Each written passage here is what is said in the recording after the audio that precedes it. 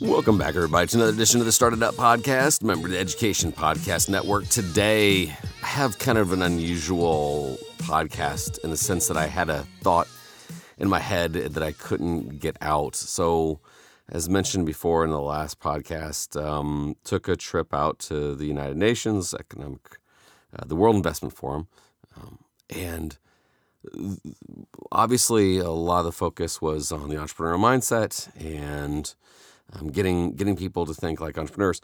The one thought that I couldn't get out of my head is the emergence of AI and blockchain. There's a lot I need to learn about blockchain for sure, but the discussions that I was kind of getting into with AI were both interesting and horrifying. Interesting in the sense that we're going to have a time soon that we won't need to worry about a lot of things. It'll be done for us. And I think that's wonderful. There's just things that we won't necessarily need to do. However, and this is where I've had a lot of time to think, I've watched how I react in the last 5 years if and when my car goes wrong, right? Like, not every car can work forever. You need to take it into the shop or whatever. And I've realized how much anxiety that causes. And I realize this because I feel helpless. It's almost like, the mechanic almost turns into therapist when he says that, you know what, everything's going to be okay. And we're going to tune up this or we're going to overhaul that. And you're like, oh my gosh, thank God.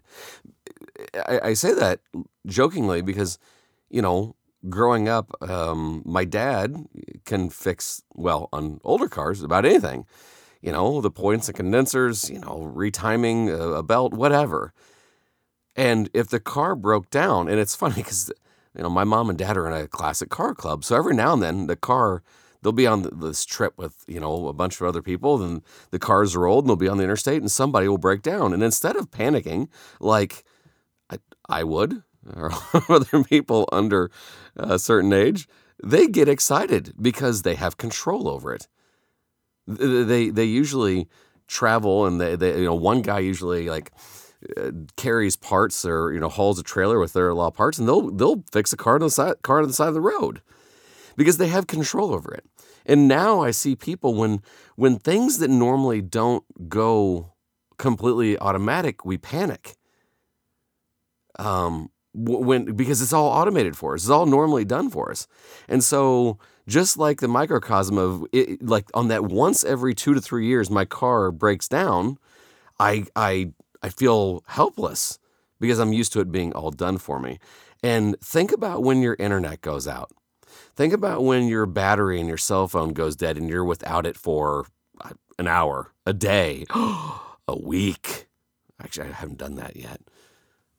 So as excited as I am for a lot of the mundane things that are going to be done for us, sometimes I feel like we're at the point of no return. That are we becoming helpless?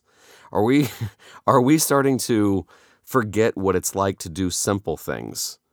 Because that might truly be even more stressful. That might be more harm than it's good because we've reached that capacity of we can handle a situation and we can get through it. I can't, the amount of things that we had to change and fix and deal with in say the World War II generation. Could you imagine that now? And maybe I'm wrong. Maybe we could adapt really quick. But I know that with more and more things being automated, I feel less and less in control. And in a lot of ways, I appreciate that. In a lot of ways. In some ways, I cannot wait for driverless technology to be here so I can take a nap when I go to work.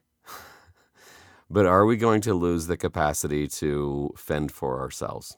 I don't know. This is that time where I'm thinking maybe we're reaching this point where technology is becoming too great and we're becoming too dependent. I don't know. What do you think?